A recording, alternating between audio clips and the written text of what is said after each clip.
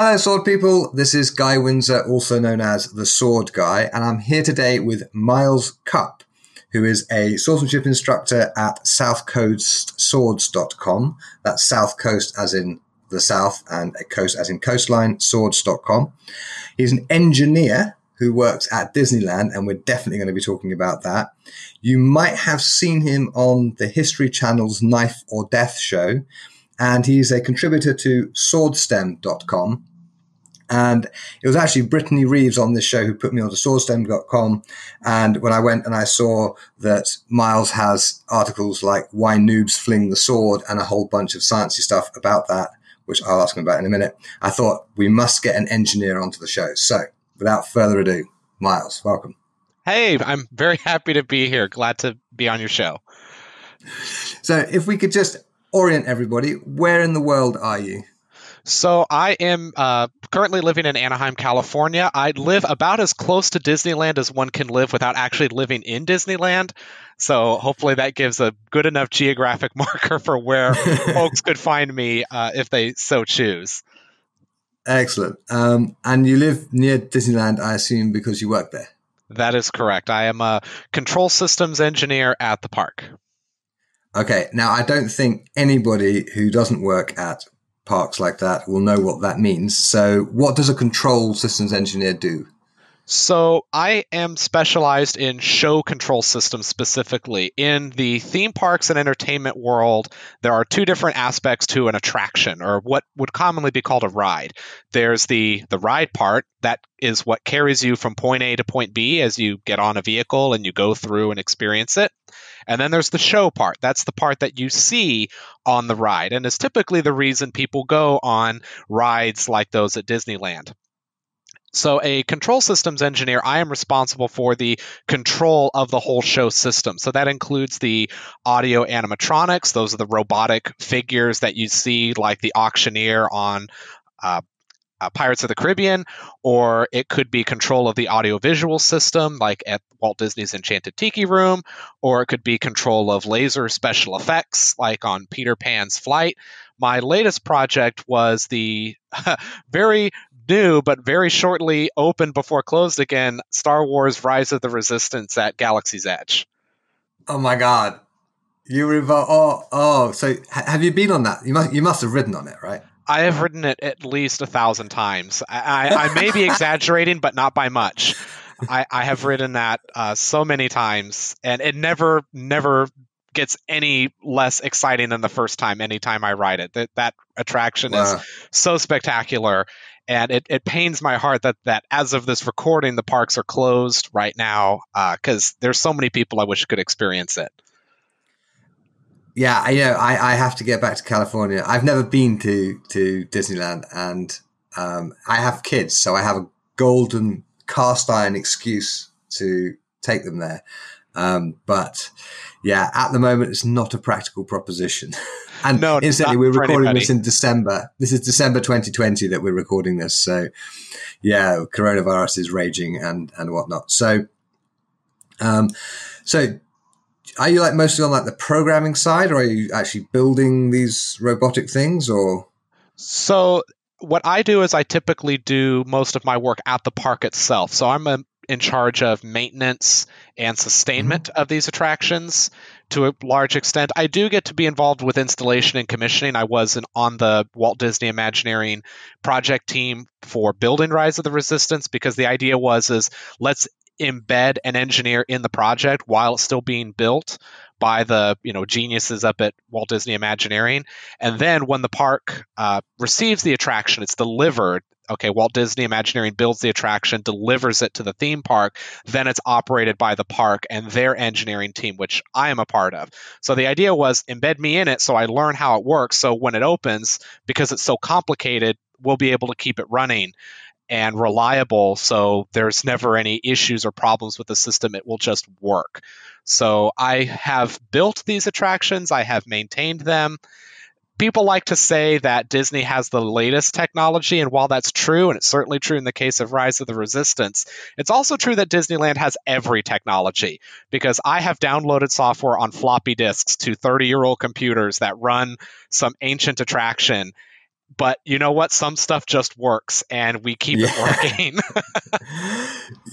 In Helsinki, where I used to live, there's this fantastic theme park called Linnanmäki, which is, it's tiny compared to Disneyland, but it's fantastic. And my kids and my favorite ride there is a roller coaster that's built out of wood, and it's been running basically unchanged for about 55, 60 years now.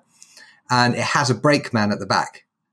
So there's actually a human being on the back of the roller coaster controlling it as it goes around the curves and what have you. And it's fantastic. So it's a human ride control system. That is amazing. Yeah. There are still Yeah. places like that.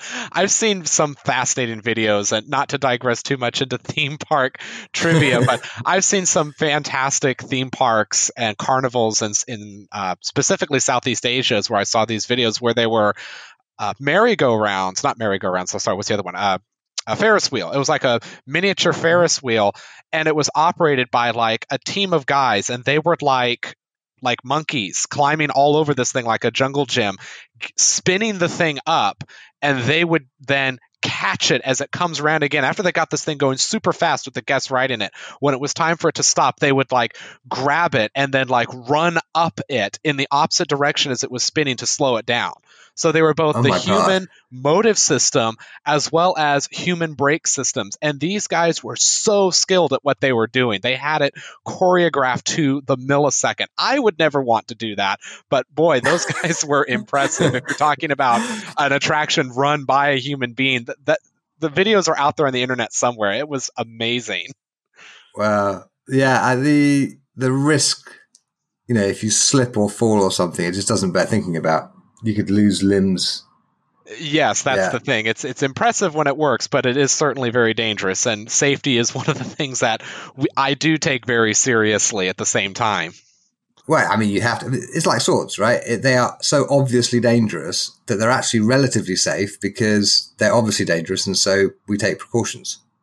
Absolutely. And you always have to be smarter than the equipment, is a phrase I like to say, that it's very, very easy to fall into a false sense of security or safety because you always just assume, oh, well, the system will just take care of it. And people can become complacent. That's one of the difficulties. Again, I'm starting to digress into so many things, but when you look at self-driving cars is one of the big challenges with that, because what if the human being does need to input some kind of a correcting stimulus to something that's happening around them? Right. But if the car is driving itself and you don't really have to do anything unless there's an emergency, well, but by then it's too late because your human reaction time will not be there to react if you need 1 second, 2 seconds to respond to something happening that the vehicle's not going to take care of, which is why they have sort of driver assist technology is what the current trend is, where you need to keep your hands on the wheel and you need to still pay attention, but the car is still driving itself more or less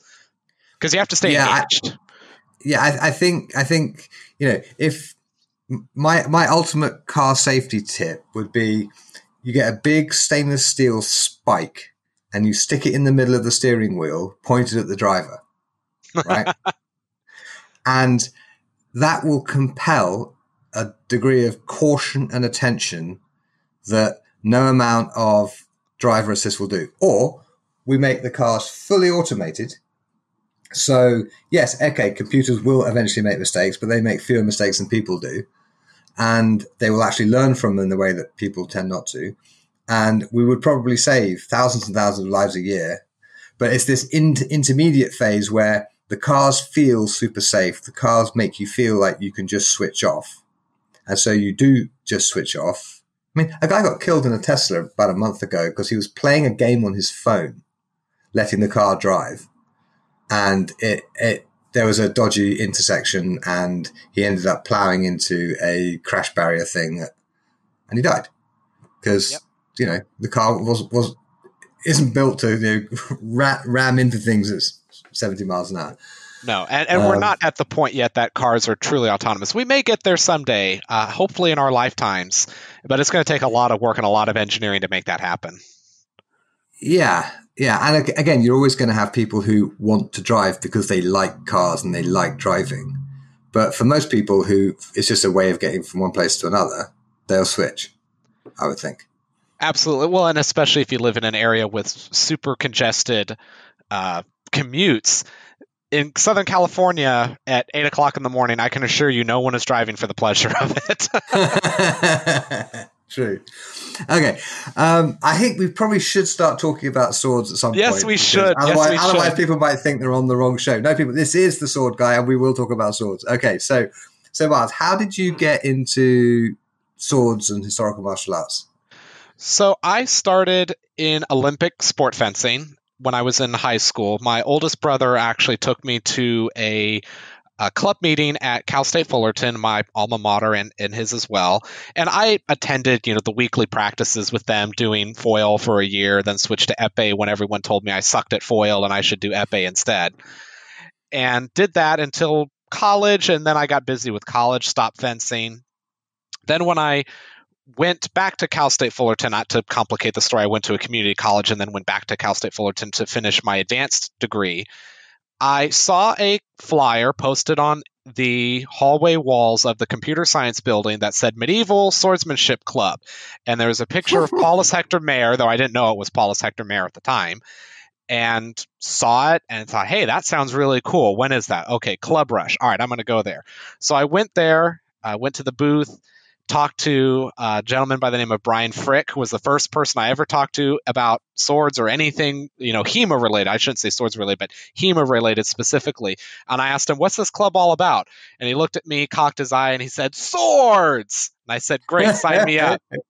And he handed me a Rawlings arming sword and a buckler, and we put on some fencing masks that they had there at the booth, and we fenced with sword and buckler, and I had the time of my life when we came to a clinch and he wraps my arms, and I look at him and was like, you can do this? And he's like, yes, you can grapple.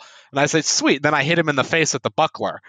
That was which was a lot of fun to do. And then we tried out long swords. I was back at the booth the next day because we did it for maybe about 10 minutes. But oh my gosh, it felt so exhilarating to try out such a different kind of a thing than I was used to with Olympic sport fencing. So I attended the classes that they had in the recreation center that was founded by the late Jason Taylor.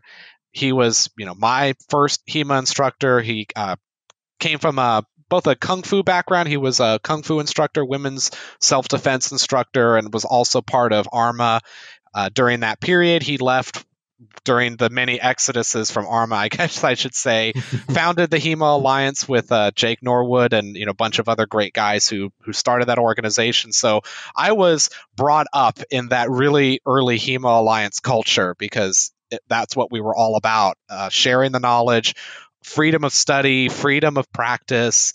Nobody should tell you you're doing it wrong, but keep your mind in the sources, kind of a philosophy. So that was a really influential background for me and a lot of us down here in Southern California. That influence is still felt to this day, and how we organize ourselves, organize our events, organize our practices, share knowledge, that we're not trying to hoard anything. We're not trying to keep anything secret. If we make a great discovery, if we find some new technique, let's share it with whoever wants to learn it. And, just be cool. Just be cool about it.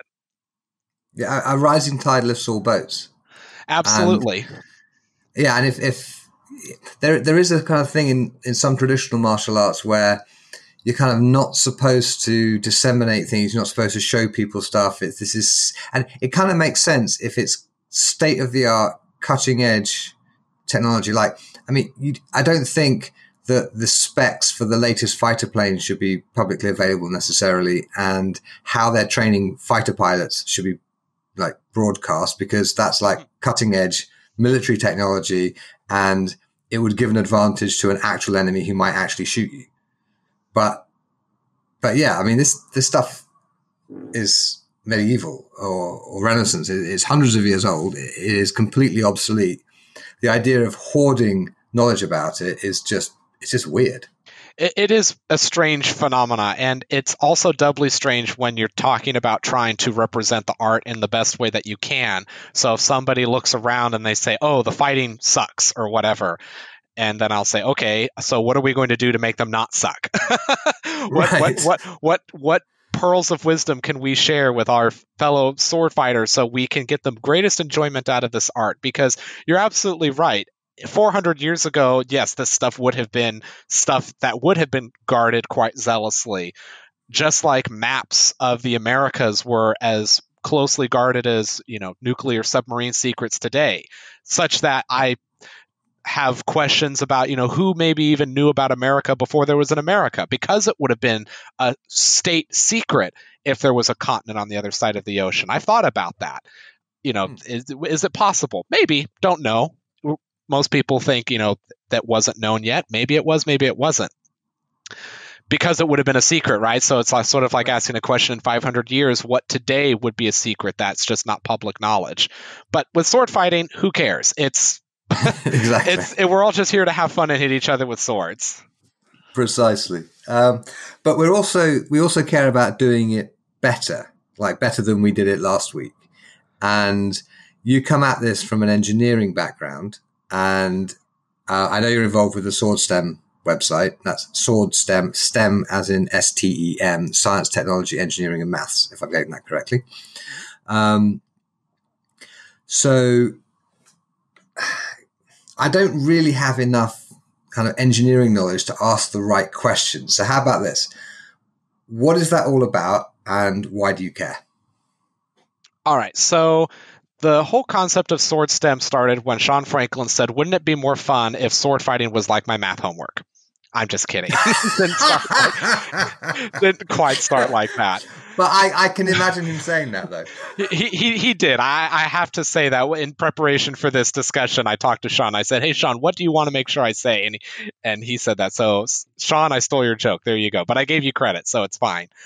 But now I'll get serious for a moment. So Sure. Sean is a mechatronics engineer. I'm an electrical engineer by training, and there are other people of technical backgrounds who support what we're trying to do. The true genesis of what we're doing with Sword STEM started with Long Point 2014. And at that event, Sean was there and he was watching a pool fight, and somebody leaned over to him and said, wow, this is the cleanest fighting I've ever seen. We're doing so great. HEMA's coming such a long way. Isn't this amazing? Somebody else watching that same fight later said to Sean, boy, wasn't that just garbage fencing? Oh my God, this is the worst fencing I've ever seen. It was so ugly and unclean. So there is a quantifiable question there. What makes a quote unquote clean fight? How does one analyze the data so we can actually determine, is the fighting getting better? Because we're running tournaments, there's data that comes out of those tournaments because of the scoring metrics that we use. We award points differently if somebody got hit on the head and then they delivered an afterblow, or they both hit each other in the same instant, and that is a different recorded penalty. And if you get three doubles, you both lose. So there's data that can be mined and extracted for analysis to determine, are people fencing cleanly? Now, as it turns out, Long Point 2014 was one of the uncleanest long points ever. So the person who said the fighting wasn't really great ended up being correct. But that is the idea of sword STEM, not just in analyzing tournaments, but using it to facilitate and develop and disseminate knowledge of swords using STEM, using science, technology, engineering, and mathematics. So getting the anecdotes and the squishy knowledge out of HEMA and replacing it with analysis-based understanding of what's going on with the swords, our tournaments, our training methods. How do you quantify things like psychological pressure? How do you quantify things like reaction times? How do you quantify, even drilling down a little deeper, how do you quantify things like a question such as, well, my fetter has a fuller in it. Does that make it take sets more easily than if it didn't? Or I want to describe how motion is affected and changing direction. Does it change direction? Can I guide my sword in its arc to change direction, or do I need to stop, redirect? Breaking down point control and thrust accuracy, breaking down how do people's behaviors change using game theory based on how we design different tournament rule sets. All of this stuff falls under that sword STEM methodology. And when you go to the website, and you'll see articles going back to 2018, analyzing all of these questions that I've talked about. Every single one of the ones I've talked about has been addressed in a Sword STEM article. And if it hasn't been, let us know if you want us to analyze it, and we will write an article and address that topic, because we have the tools. We have this thing called science that we can use as a method to analyze these questions and get some, maybe not the answers, but give us a clear perception of what's going on, so we don't have to rely on anecdotal myths, if you will. Sure. Can you give us an example of something you have done differently because of one of these articles, one of these investigations has demonstrated that something that you thought was correct is actually not? Oh my gosh, there are actually quite a few of them. One of probably the more controversial. One would hope so. Yeah, one of the more controversial articles that Sean has published, and it's the article from April 2nd, 2020, A Win is a Win, How Weighted Point Values Don't Affect Match Outcomes. That one is Ooh. certainly a thought-provoking analysis that compares what the point values were versus how do fencers actually perform.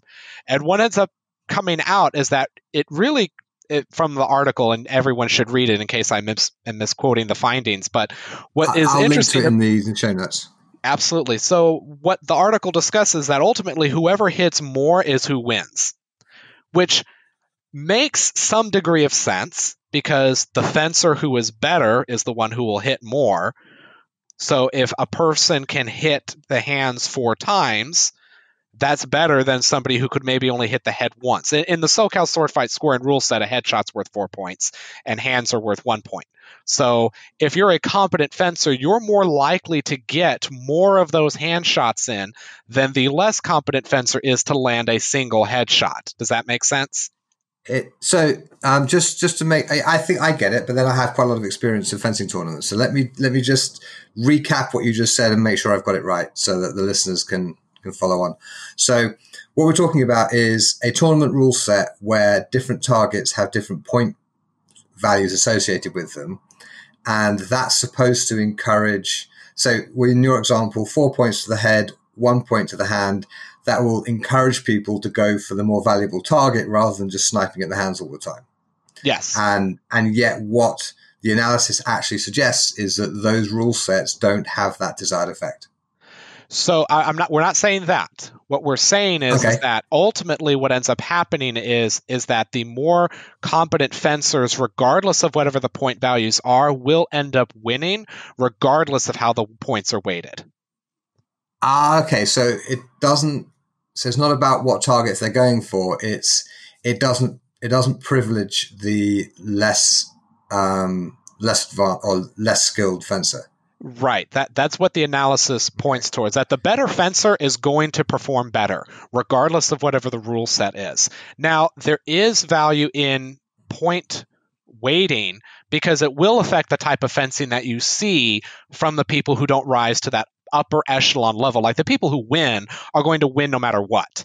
You get what I'm saying? So if you're not a competent fencer, you're not going to score a headshot on, I'm going to pick a name out of a hat. Let's say Tish Cool, right? Tish Cool, I'm picking his name. I don't have any affinity. I'm just picking a name of a great fencer randomly. Okay. For anybody listening. Okay.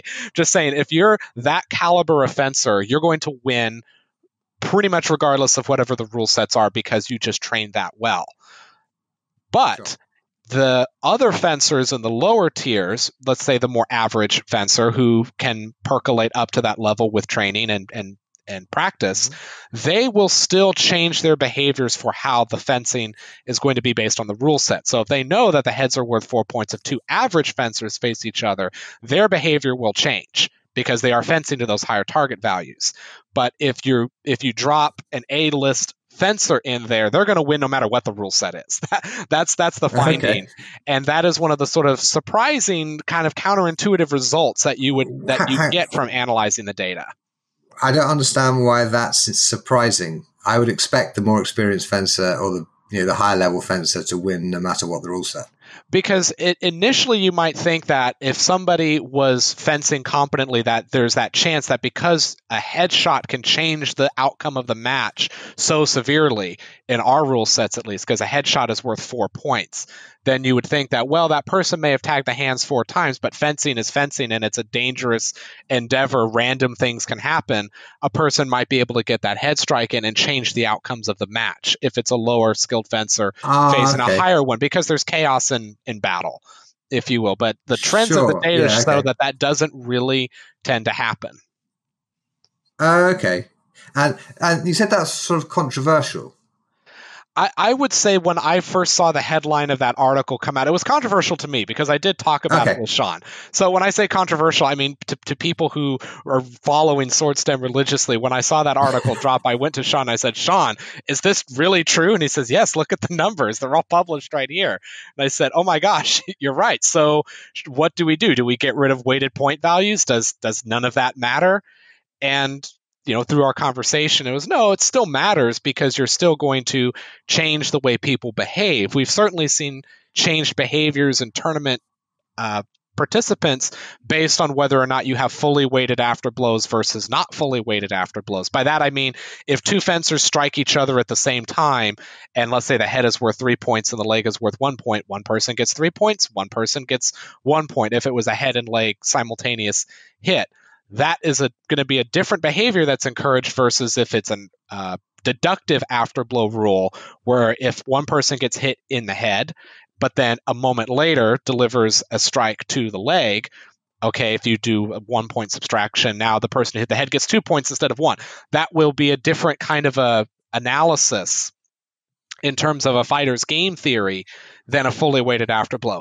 What's really weird, and I think Sean has another article about this, and I don't remember the details of it, but in our Sword and Buckler tournament at SoCal Sword Fight, he's actually done some number crunching that shows that the fully weighted afterblow fencing in the Sword and Buckler tournament was cleaner than our longsword fencing, which was really weird to me. I did not think that was going to happen. But apparently the numbers show that it did. So to me, that would be another kind of controversial thing. Not controversial as in like there's thousands of people in the community discussing it, but I'm a tournament organizer. I want to Hmm. know quantitatively, how do the rules that we make affect the way that people fence? Because there's so much out there. I don't mean to cut you off, but there's so much out there that people sort of have this intuitive understanding about how people behave in tournaments. Or they see one pool and they say, oh my God, the fencing here is garbage, or the fencing here is great. But when you look at the numbers across a whole tournament, you're like, this is the cleanest tournament we've ever had, or it's the most garbage tournament we've ever had. The question is you have to use some data to quantify it. Okay, so but you can use rule sets to encourage the kind of fencing you want to see. Yes, you absolutely can, which is a practice that Long Point pioneered initially, and we've taken that and run with it at the tournaments I organize at SoCal Sword Fight. I primarily am involved in that tournament, but I will happily help anybody who wants to get my input for any of the other tournaments that they run about certain behaviors that are encouraged by the way you weight the points versus how much time you give people. I'll give you an example. I'll give you a perfect example of how rules can radically change the way people behave. Have you ever seen the 2-second Hail Mary? No.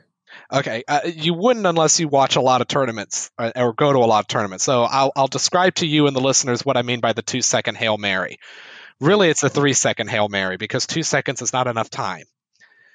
I have been in tournaments where I am down by maybe 4 points. There are 3 seconds left on the clock. And so the ring is maybe about 10 meters in diameter. So what I will do with a longsword, I will sprint as fast as I can at my opponent and swing wildly for their head in the hopes that I land a hit just before the director calls time when the buzzer goes. That's the 3-second Hail Mary. I call Wow, it a that's 3-second. dangerous. I call it a 3-second Hail Mary because if it's 2 seconds left on the clock, you're not fast enough. You won't be able to cover that 30 meters fast enough to make it there. Okay, I'm talking like you line up on the edge of the ring like you're Hmm. at the starting line and you're waiting for the gun to fire. Okay, I have seen this done and I have done it myself and I have won matches doing this. Okay, and it is the Yep. craziest, most unmartial thing that you will ever do, right? And I say this as somebody who has done it and won with it, okay? Yep. What we did at SoCal Sword Fight and various other attempts have been made to sort of solve the 3-second Hail Mary problem. Our solution was when you hit that last exchange, right? So you fought an exchange, there's 3 seconds left on the clock. We will let the time continue to tick after the end of the match, right? Let's say it's 90 seconds regulation time and you have 3 seconds left. We will say fight and let the fencers fight until the next exchange is called halt by the director. Right. What this does is it lets the fencers fence, and it lets them just decide, because the person who's defending, they are up points, so they do have an advantage, right? Let's say they're up by a whole headshot, whatever that's worth. So they just need to defend and not get hit in the head. Or if it's an afterblow rule set, they have to maybe they'll get hit in the head, but if they deliver the afterblow, they'll still win. Whatever needs to happen, but they will not be charged at recklessly by a guy from the other side of the ring. And the person who is attacking them has to go for the head, because they know that if they don't hit the head cleanly, they will lose the match. So that is what weighted point values can do for changing your behavior, and not just point values. There's so much that goes into creating a tournament rule set. Just how you count down the time changes the difference of a match. And I'm a big advocate for, if there's fencers and they're that close, just let them fence out that last exchange, even if it's another 10 seconds, 15 seconds. My experiences has been it never really causes the tournament to run over significantly more than doing it. And it's way better than somebody who loses because, there's 2 seconds left on the clock, and maybe if I had one more exchange, I might win, might not win. I don't know. I'd rather they fight it out and discover. Sure. Would, for example, red carding the Hail Mary for dangerous fencing not also work? Does that have an effect? So there's a whole lot I could say about red carding that might get me in trouble. Well, that's okay. You go for it. So what I would say is I'd say that there is not a strong enough incentive in the community to penalize our friends, is what I think it ends up coming down to. And it is possible to do the Hail Mary safely, right? Like if you just put yourself in flug and plow or long point and just charge with your point forward at your opponent, that's not really that dangerous. You're just running as fast as you can, and you're going to try and tickle them with your point. Am I going to red card somebody for doing that when it's not technically against the rules? But then I have to say, well, it's reckless fencing, like you just said. And in some cases, it certainly can be, and I have seen it done recklessly.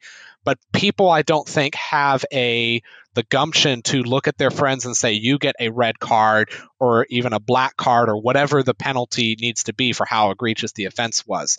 I'm not sure that the whole community is at that point yet, because I've seen instances where things that were obviously red cards get bumped down to quote unquote verbal warnings, which nobody pays any attention to.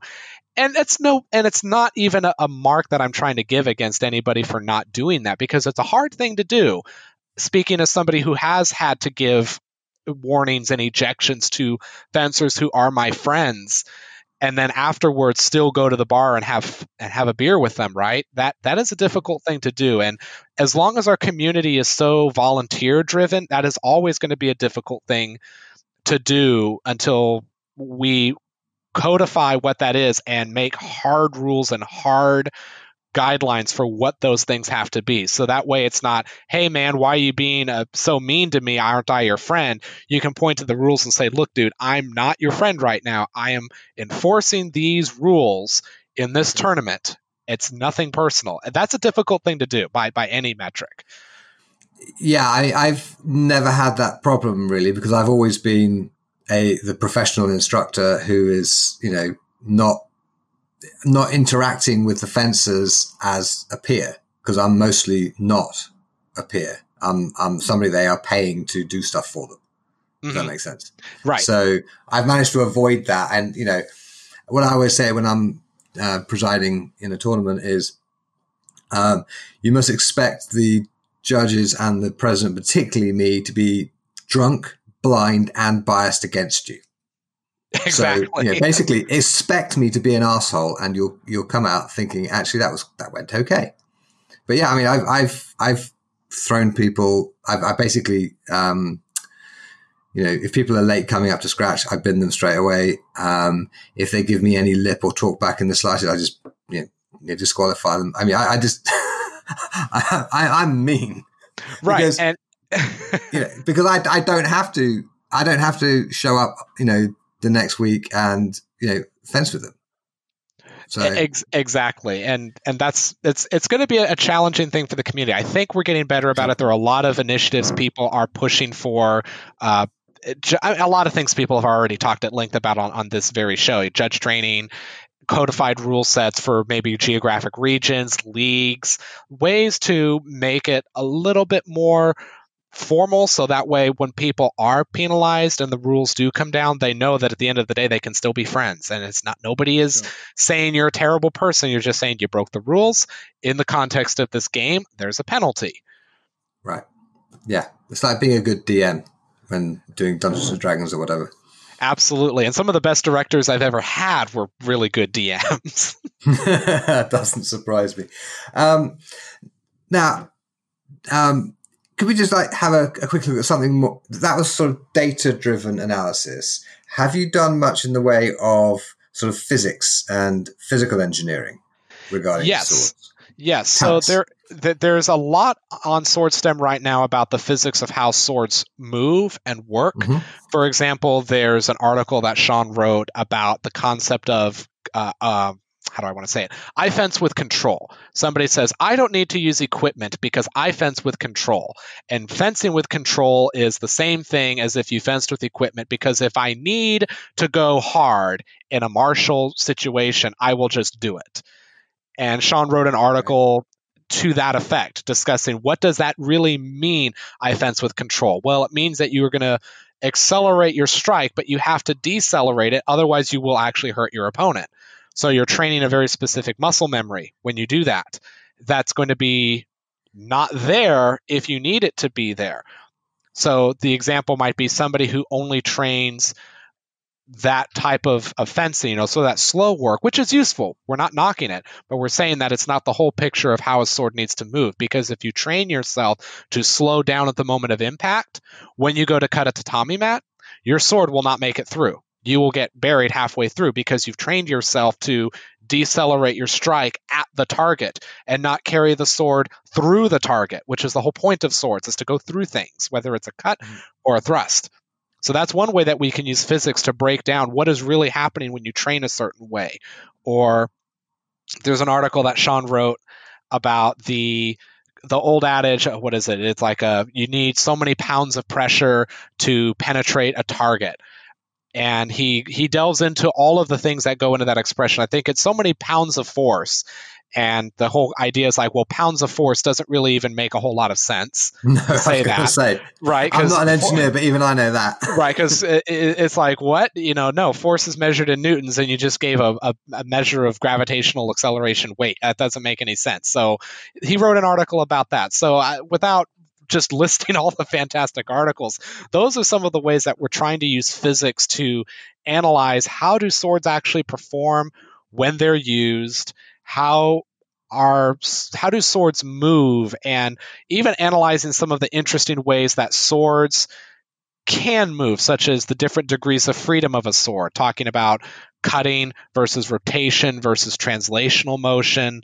What can those things mean? So basically, rotating is how spinny something is. Translating is how side to side something is as it moves through space. And cutting is like, well, how archy is it? How much does it pass through an arc? Those kinds of questions are things that SwordStem is used to tackle. So how do you measure how hard a sword hits? So that, I believe, is the subject of yet another article. But there are some different ways that you can talk about that, though, because I don't want to get into what really should be the subject of an article, and Sean wrote the articles on those things.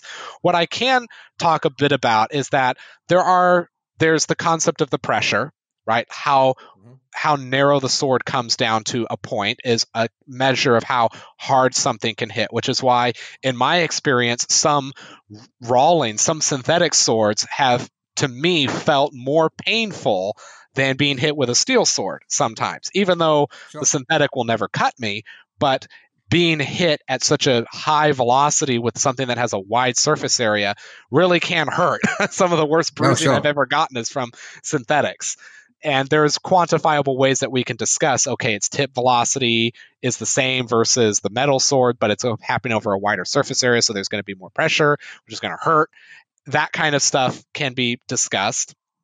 You can also talk about how much flex a sword is going to have, and then how much that flex is going to transfer energy into the body when it hits.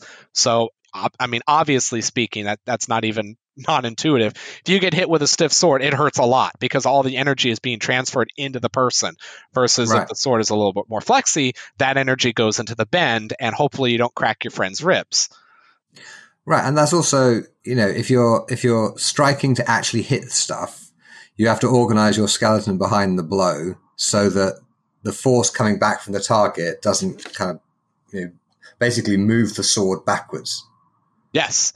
Yes, which is another kind of sort of counterintuitive principle of physics. There was a question in one of my physics courses, a thought experiment, that asked: you're alone you're in your bedroom and it's dark and you need to close the door, but you don't want to get out of bed.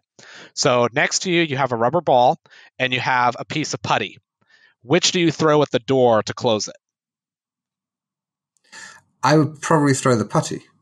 Right, that's the correct answer, because the putty is going to smush against the door Yeah. and all of the energy is going to get transferred into the door. Whereas if you throw the rubber ball at the door, it's going to bounce off, and so the energy that would get transferred to the door gets bounced away. So there's your physics lesson for the day. Do you know, I really need to get over to the States, maybe with you and perhaps with Sean or whatever, because I do a bunch of stuff that is difficult to teach in terms of conventional engineering language because I'm not an engineer, but I tend to be able to hit hard and fast without much effort, and I can stop the sword even though it's moving very quickly because I don't try and stop the sword. I just put an obstacle in its path so it stops against a bit of my skeleton, in effect.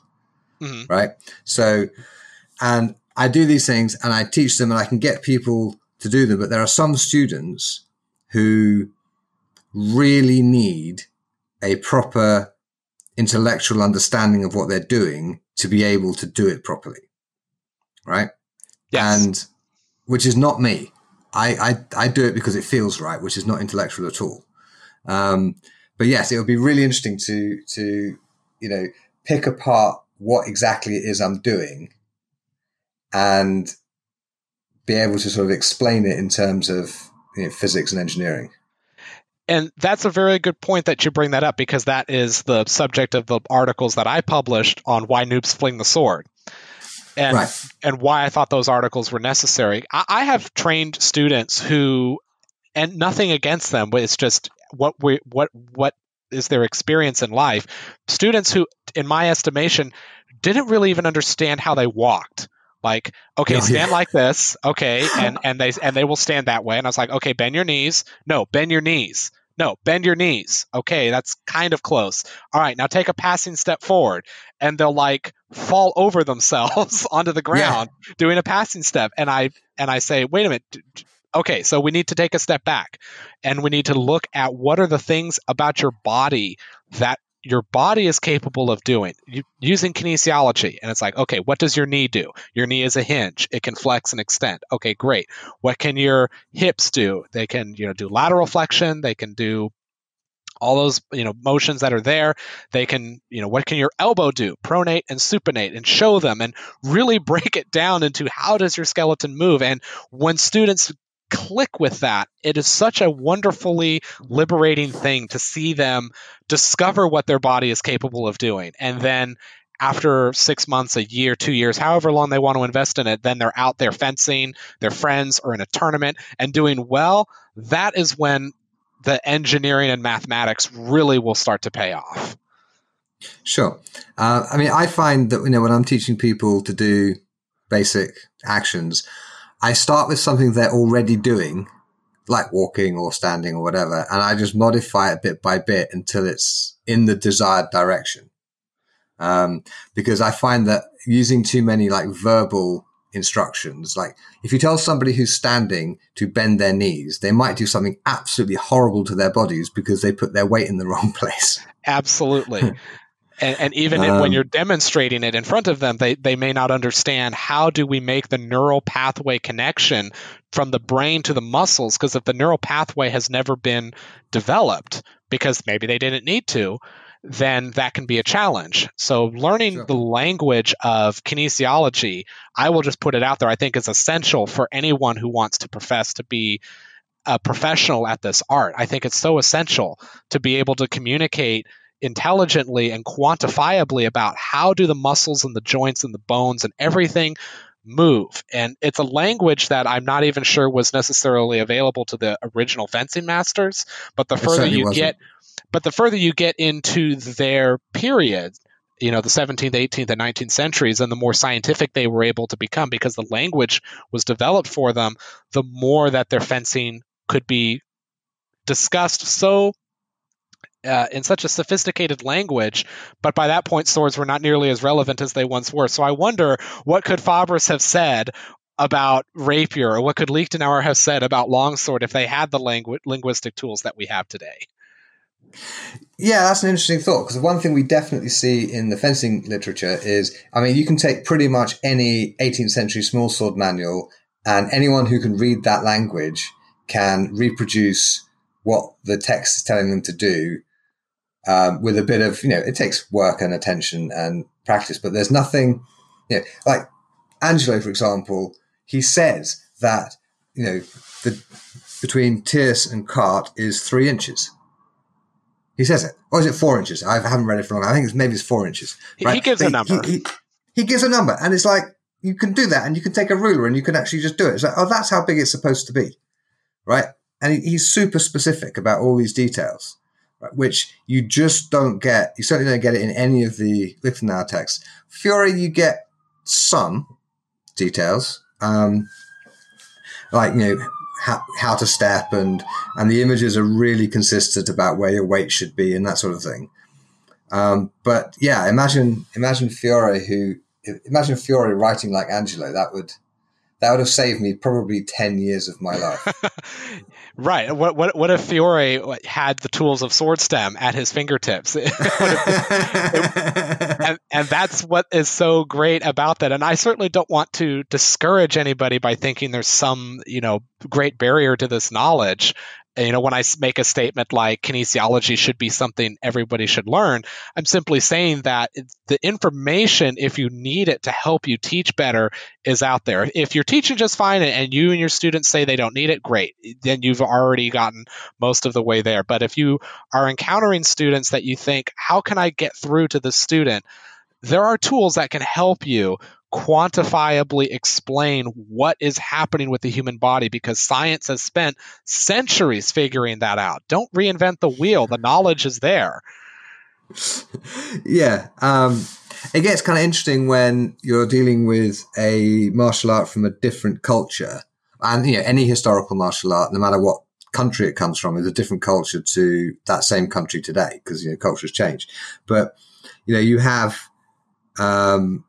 there are examples of medieval texts referring to humors, for example, or you have, or if you're learning a Chinese martial art and the instructor tells you to sink your chi, if you say sink your chi to an engineer, they will quite rightly look at you and go, yeah, what? Mm-hmm. But within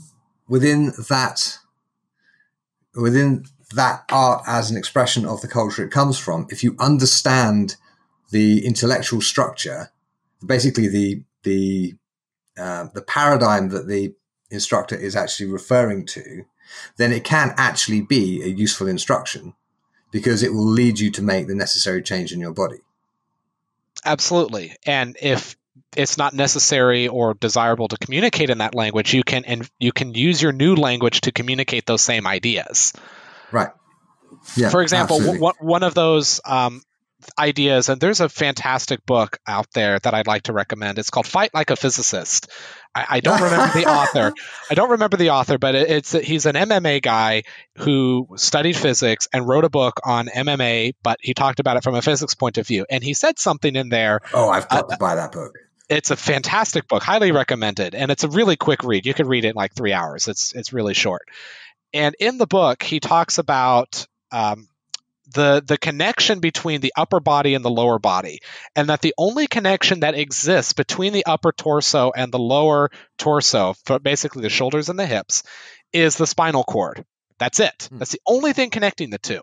So when you go to deliver a punch, the best punches are delivered when there's synchronization between the shoulders and the hips. But how does one make that one solid compound body when there's all squishy bits there? It's just the spinal cord, and the spinal cord doesn't clench. It doesn't do anything, right, except rotate about its axis.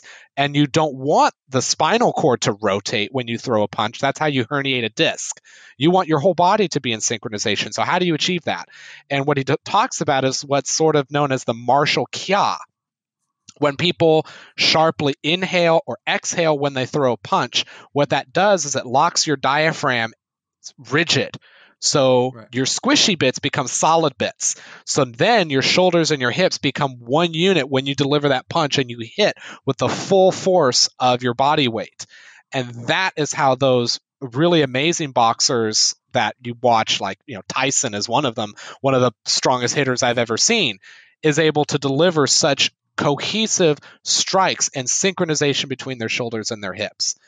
So when a martial artist from an Eastern culture, and again, I don't know how they would describe that, but I'm not sure they would describe it in that same physical terms. They would describe it in the holistic terms that they've been using for hundreds of years from their tradition. But when I read that in the book and I said, wait a minute, this is that thing that I've seen, Asian martial artists do when they cut tatami, and they're really great cutters and are able to do some amazing things with tatami cutting that I wish I could do. And when I fence, I will sometimes do it just instinctively, and I will hit my opponent and they'll say, wow, you hit me really hard on that one. And I said, I didn't think that I did. I didn't swing any harder. I just clenched in my diaphragm in my torso when I delivered the strike. But in doing so, linked all of my muscles and all of my joints, tendons, everything together to deliver that strike. So Fight Like a Physicist talks about concepts like these, and they really help to quantify, again, because it's all about data-driven analysis of what we're doing to make ourselves better martial artists. Boy, that was a long digression, but there you go. That was an excellent digression. But, okay. We talked for a little while now, and I have a feeling that this could go on for hours and hours and hours, and that would be great. But I have to sort of, if we talk for 3 hours, then I'm going to get in trouble with some of the listeners who are like, but Guy, I need it to be done by the time I've finished my commute. Yes, I'm looking at the time right now, and it's already been an hour, and we've covered only half the things we wanted to. I'm so sorry. I know. Okay. No, that's great. We're just going to have to get you back. That'd be fantastic. Love to come back. Okay, so let me skip over some of the items on my list and cut straight to the questions that I tend to finish up with. And the first is, what is the best idea you've never acted on? So there's not an original thought in my mind on this one. There's in terms of what I wish I would do. I've really admired all the translators in the community, particularly some of the ones who are just machines, like Rainier Van Noort and Chris Holzman, who just churn out book after book after book of treatises that I just gobble them up. So that's something that I've admired about a lot of people in the community, because they make what we do possible, bringing it from languages I can't read into languages I can. I want to translate a treatise. There's one that I have my eye on right now, is the 1579 Gisliero. I think is a wonderful little book. Would love to see that rendered into English. Lots of people say they're working on it, and I hope that they come to fruition. I'd really like to translate that one. And I'm also working on, I'm going to get in trouble with some of my classmates for saying this, but I'm working on an Italian rapier book. and I have been working on it for admittedly a few years now. And I really just need to follow my own advice and quit talking about it and just do it.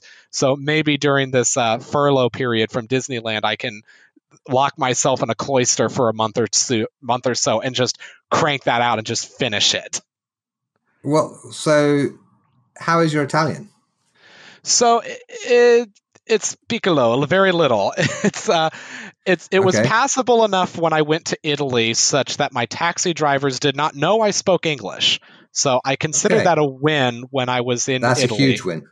I'd learned Duolingo for about 3 months. That's the extent of my Italian. When I went to Rome to go Okay. visit Francesco Loda and visit Florence and attend his Loda's event in Rome, which was lots of fun, I wanted to not have to rely on sign language when I was there to Sure. communicate with people. And the extent of my Italian was such, and I'm going to share this story because it's amusing, was such that I went to Pompeii with my wife. We got there very late in the day because, and I'm going to share this part too. Ton Poi is an excellent conversationalist if you've ever met him, rapier fencer from Spain. He is I the know who most he is. I've not met him yet. But he is a wonderful conversationalist. He is the image of the Spanish fencing master from every story you've ever read, but he's a real guy. So we were late getting to Pompeii because we got sucked into conversation with him at breakfast after the event. Made it to Pompeii, and we made the mistake of not getting a tour guide. So we wandered Pompeii looking for the sites, but the city is a ruin. We finally find one of the famous landmarks, which is the Lupanare. That's the famous brothel from Mhm. Pompeii. But we get there and they just locked the doors. So I was upset because we didn't get to go in and see it. So we're about to, dejectedly walk out of Pompeii, and I see this old man coming up the road, jingling like these really old looking keys. And I look at him and I walk over to him. And I'm like, Senor. And he's like, Si. And I was like, and I said, Lupanare Apero or Abierto. I can't remember the name. I knew the words better then. And he looks at his watch and he's like, Cinco, que se? It's closed. And I looked at him and I was like, due minuti, por favore. He looks up the road one way, looks up the road the other way, makes this grunt, walks up the road, lets us into the brothel, and we get to take pictures and save the day because I could best barely speak Italian to this gentleman so we could experience it. So I'll have to uh, uh, improve my Italian. I'm sure I butchered it in my rendition of the story, but that's where I'm at. okay. When it comes to speaking Italian, I have one absolute cast iron way for everyone to think your Italian sounds great, right? If I'm hanging out with people who are Italian speakers and they don't know me and whatever, I always start out by saying something like, Io parlo Italiano, come un uomo Italiano. Tutti miei amici pensano che io sono Italiano. Right, which is just, okay, for those who are not familiar with Italian, that is just the worst, strongest, most English accent. And what I said was, I speak Italian like an Italian man. And all of my Italian friends think that I am Italian, which is obviously completely not true. So everybody falls about laughing. And then when I start speaking Italian, compared to what I had just sounded like, I sound amazing. So, I have an accent. My Italian isn't that great. And, I've taught a class in Italian once, but if you start out like that, you set the bar so low that everyone thinks you speak really good Italian after that. Because if you can do it badly, then if you can do it that well badly, then imagine how you can do it when you actually try and attempt. It's sort of like actors who are tasked with acting badly on purpose. It's actually quite hard. Very hard. But also, it breaks the ice and, everyone laughs and, it just makes everything flow. Also, of course, you've got to drink wine, lots of wine. That really helps my Italian accent too. Yes, and that was something I enjoyed a lot about my time in Italy. It was I couldn't find any water, so that was the only thing left to drink. Well, I'm reliably informed that there's a lot of water in wine, so you were fine. Yes. Okay. All right. My last question. Somebody gives you $1 million or similar amount of money to spend improving historical martial arts worldwide. How would you spend it? Of course, in the usual sense, I would say, I want to invest it in the school, South Coast Swords. I would want to grow it because it's not just a martial arts school, but it's also a business that provides fencing equipment to students all over North America. So I would certainly want to see that business grow and get more inventory and get more employees and really crank that up. But there is one thing that I would use that for, which I think the community is missing right now. Speaking again about the purposes of SwordStem, I didn't mention this earlier, but one of the other purposes of SwordStem is to inform the conversation about safety in fencing. Coming back full circle to what we talked Oh, about at the beginning, safety is such an yeah, important yeah, thing yeah. because we want to be able to do what we do for a long, long time. Now, in terms of hand protection is way better than it was 10 years ago. I remember fencing in lacrosse gloves, and every night you were risking a broken finger. Let's be honest. Every night you fenced, you were risking a broken finger. And I know people, friends of mine, who got broken fingers at our practices. It was not a great way to go. Nowadays you can get a Spec Heavy, it's a tank. Pro gauntlets are starting to come down the pipe, and once they start to get variable sizes, I think that'll be really great. The Thuk Weapon Master gauntlets are on the way. So there's lots of in hand protection that was not there a while ago. But what is still missing in HEMA is a properly fitted fencing mask for what we do. So Okay. if I could invest some R&D money into determining what can we do to improve the traditional fencing mask and make it more fitted and suited for what we do, that's what I'd like to see next. So why would you start with a fencing mask? Why don't you start with something like a helmet? I'm not even sure it would necessarily be a fencing mask or a helmet, just something that is purpose built and off the shelf in very various sizes and still as affordable as a mid to high range mask is what our community Uh, is missing right now. well, we do have something like that. It's called that. It's the Terry Tyndall mask. It was originally made by that guy's products. It's now produced by Horsebows, and So I've my had mine for ages. the issue that I have with those is, for Okay. one, they do have a lot. They're great. I'm not taking away from the helmet, but I'm saying it in the same way that steel gauntlets existed in the HEMA community before the pro gauntlets did, before the Spec Heavies did. And the same issue that I have with that guy's masks, I have with the gauntlets, the metal gauntlets, is that they're What's expensive. that? They're at least $500 from the prices Ah, I've okay. seen. Right, it's Okay. $500 to Sure. invest in it, far outside the range of most ordinary fencers, and a lot of them have to be custom fitted or they just don't fit properly. Yeah. And they're maintenance intensive, right? Anything made out of metal, you're going to have to oil and polish unless it's made out of stainless steel, which has its own Yeah. difficulties. Well, my that guy's product. I have never done any maintenance of any kind to it, and I've been using it as my only longsword mask for about a decade. So Okay, it was that's good. expensive. But if in the same time, I would have bought probably 2 or 3 fencing masks because they get damaged quite easily. Exactly. And that's what I'm driving at. I'd like to Okay. see a fencing mask that you can get that's suited for what we do for about $200. Okay. Because the fencing masks that we have, they have no padding on the side, most of them, unless you add your own, and the suspension on the top, I'm not sure, and this is a thing that SwordStem would have to turn its attentions towards investigating what the money would be used for. What are the force transferences? What are the impact characteristics of being hit on the head with a longsword when wearing a fencing mask? Maybe it's fine. Maybe Olympic fencing masks are perfectly suited for what we're Oh, doing. they're really not. No, they're not. But you I get, can what tell I'm you. saying. I'm saying it as a scientist, right? I don't Yeah, know. sure. I All right. can't say that I know. Maybe they're Cool. fine. Yeah, Probably not. I can make an educated guess that they're probably not. But as a scientist, I don't know one way or the other because sure. I don't believe the data has ever been gathered on that subject. So when you say, if I had $1 million, what would I like to spend maybe $500,000 on to find out? And I think our heads and brains are worth at least $500,000. Let's Sure. investigate, how are our fencing masks good? How are they deficient?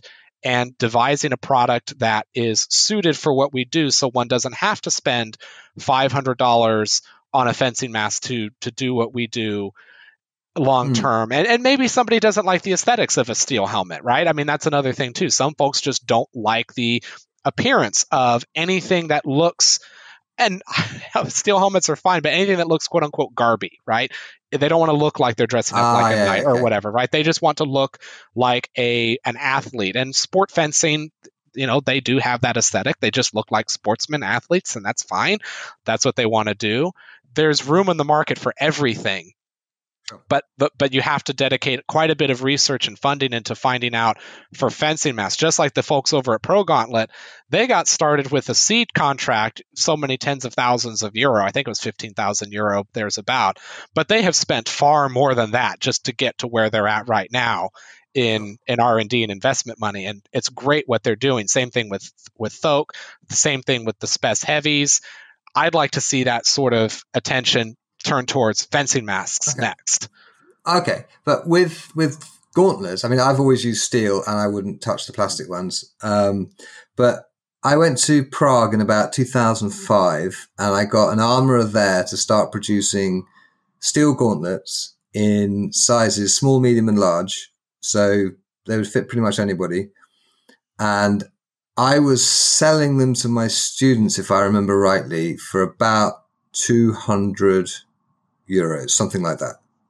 Right, which is reasonable. So that I think a lot of the cost issue is simply tooling up for mass production and then making sure there's a market to sell those to. Because the person producing those gauntlets also produced all the armor, or their company produced all the armor for the movie A Knight's Tale, and they were geared up for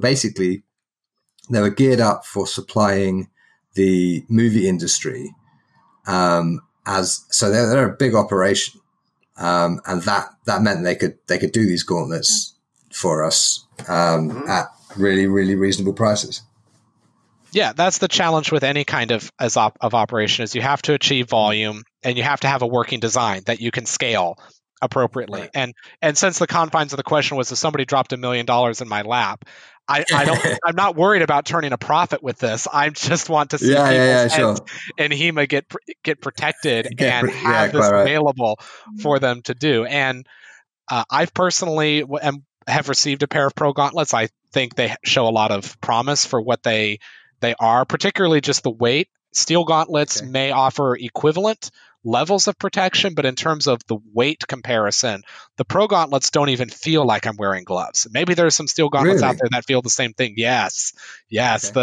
I'm here to say that the hype is real in terms of you put on Pro Gauntlets, assuming they fit you, because it's crucial that they fit you, but if they fit you, I was doing the demo videos with South Coast Swords. We did an unboxing of the Pro Gauntlets, and there were points during the filming of that unboxing where I forgot I was wearing them. And I'm not even exaggerating or fanboying or anything like that. I was skeptical of them as anybody else when I pulled them out of the box. I certainly had to fight my instincts to fanboy over the Pro Gauntlets, but I'm also an engineer and I have to look at what's in front of me objectively, or I'm not fulfilling my personal oath to myself to be objective about what am I getting. Is this a piece of crap or is this really something?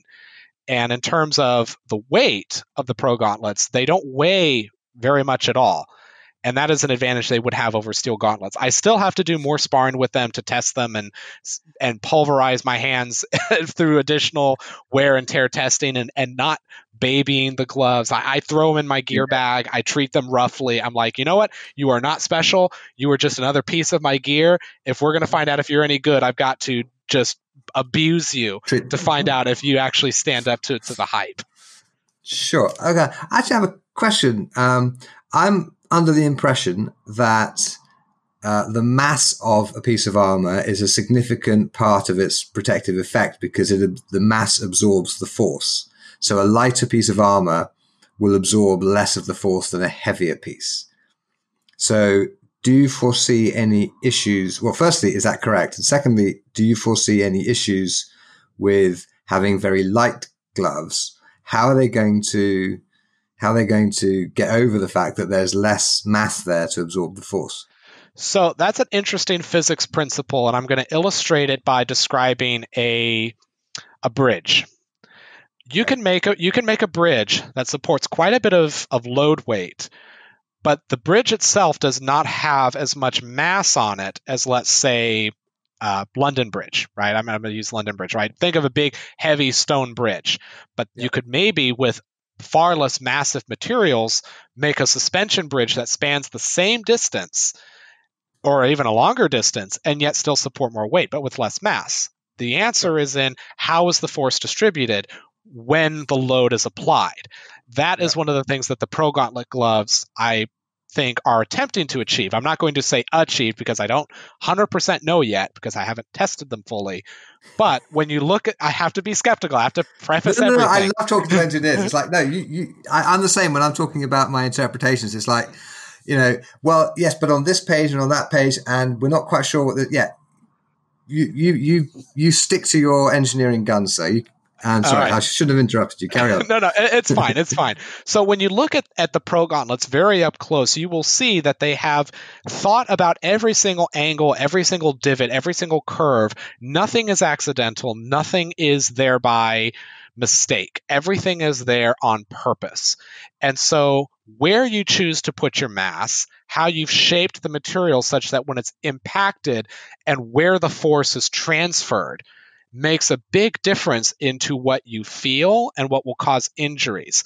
My experience so far with the Pro Gauntlets when I took hard hits is I felt them. It hurt, right? There was pain, but my hand was fine, right? It would feel like I had been bruised, but I would look at my hand and my hand was fine because the force had been transferred around my fingers rather than into my fingers, or the force had been transferred up the Ah, glove and into my wrist instead of into my hands. And that is one of the advantages that the Pro Gauntlet could have, again, could have over could have. steel gauntlets, is that a steel gauntlet can create a a mashing surface between the plate above and the base grounding underneath it, the handle of the sword. So you could have a lot of mass around your hand, but if you get hit hard enough, your finger is just going to get smashed. With a Pro Gauntlet, what I think they're trying for is to transfer that force away from injury points and into areas where it will not injure you. You will still feel it because the energy has to go Yeah. somewhere. It's conserved, but it won't transfer in such a way that your bones are the things that end up receiving the energy and begin fracturing. So I guess it's similar to the difference between being slapped and being slapped by someone who has a razor blade between their fingers. Exactly. where that energy goes makes a big difference. In the same way that Yeah. a good civil engineer building a bridge will send those heavy loads into the earth. The load is still there, but it's put in such a way that it doesn't cause any catastrophic failures. It's doing what it's supposed to do. Okay. Well, if I had $1 million, I'd have already given it to like the first person who came on the show because her idea was brilliant too, and it was not Oh, what far was different to that? yours actually. If I remember rightly, I don't know. It was Jess Finley who was my first guest, and I think I know we talked about head protection a lot. It could be she was more into putting the money into a center or schools or something. But anyway, you're not the first person to say we need better head protection and I would spend the money on that. So the money may already be gone, but it's imaginary money anyway. So Well, and competition is the best thing for HEMA, right? Both in the tournament hall and in the gear, because what people are achieving with gear is a phenomenal just in the last 10 years between Purple Heart Armory, South Coast Swords, yeah. all of the vendors, even the old timers like Albion who've been around forever making swords. Like just the sheer amount of off the shelf stuff is incredible. I can't wait to see what we have in 5 years. Yeah, I've been doing this since about 93. And for the first decade, you could not buy a sword off the shelf that was worth anything. Everything was custom. I can believe it. So Just yes, like we have come a very long way. Just like the manual scans were custom, according to what I've been told about those days. Oh, yeah. You wanted a manual, you needed to ask somebody. Yeah, absolutely. Yes. Yes. There were no manuals on the internet to speak of. I mean, we didn't see really high resolution scans of the Getty manuscript from Fiore until 2006, by which point I had been tinkering on and off and working seriously with Fiore for 12 years. So Yeah. Suddenly to be able to see that actually that line is drawn on the other side, that was a game changer. It was amazing. So yes, we have come a long way, and with the help of people like you doing the sciencey stuff, then hopefully we will come even further in the next 20 years. Yes, we will come further. Oh, there's one other thing I would spend that $1 million on, and I would hate to take up too much more time of this podcast with it. So maybe a teaser for next time if I get to come back. I would certainly invest some of that money in my cutting robot. All right. Okay. Yeah. Sold. Okay. You're going to have to come back and tell us about your cutting robot. Yes, because if you want to talk about applying engineering to swords, oh boy, I have stories about our cutting robot. It's even tried to attack me. So it's good. You have to be smarter than the equipment, or robots will even take over HEMA.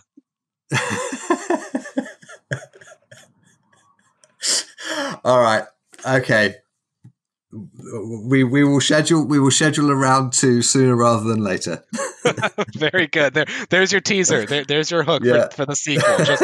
Just like any good marketing ploy, right? I've learned from Marvel. That's one thing I've learned from Marvel. Hook them with the sequel. Excellent. Well, Myles, thank you for talking to me today. It's been a delight. It's been a pleasure. Thank you very much. Thanks for listening. I hope you enjoyed my conversation with Myles Cupp. As you can tell, we have much more to talk about, and I'm certainly going to get him back on the show as soon as may be. But in the meantime, of course, you should go to the episode show notes where you can find links to the various projects he's been involved with and the transcription of the show in case you missed any of the nuances. Thanks, as always. Go to my wonderful patrons on patreon.com/theswordguy, who are currently enjoying the hitherto unpublished conversation between me and Damon Young, where we discuss what actually is a sword, which is basically a swordsman and a philosopher who is also a swordsman geeking out in depth and detail as to what actually makes a sword sword-like. What do we mean when we say sword? That sort of thing. Not only that, patrons also get the immense satisfaction of knowing that they are critically important to the well-being and longevity of this show. They literally keep the microphones turned on. So if that sounds like something you'd like to get involved with, please go along to patreon.com/theswordguy.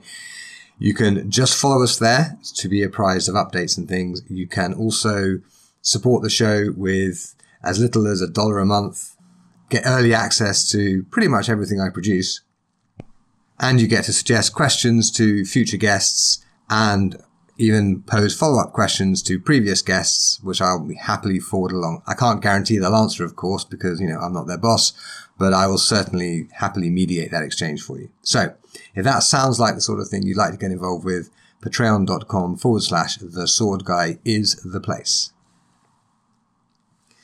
Tune in next week when I'll be talking to Dana Bergen-Wyman, who insists that I put a content warning out in that she says she has a very strong New Zealand accent. I think she sounds just fine, and I'm sure when you listen next week, you will agree with me. We discuss her involvement in the Bohort. She's actually basically the head honcho of Bohort in New Zealand. We will go into the details of what that means in the conversation. And she discusses things like traveling in armor to Europe to fight people with poleaxes. And also mentions finding a bloody knife on the mean streets of New Zealand. So if that sounds like the sort of thing you'd be interested in, and how could you possibly not be, you need to go along to wherever you get your podcast from, subscribe to this show, and while you're there, if you have a moment, if you would rate it or review it, that would be very helpful too. Anything that gets the word out is helpful. So thanks for listening, and I will see you next week.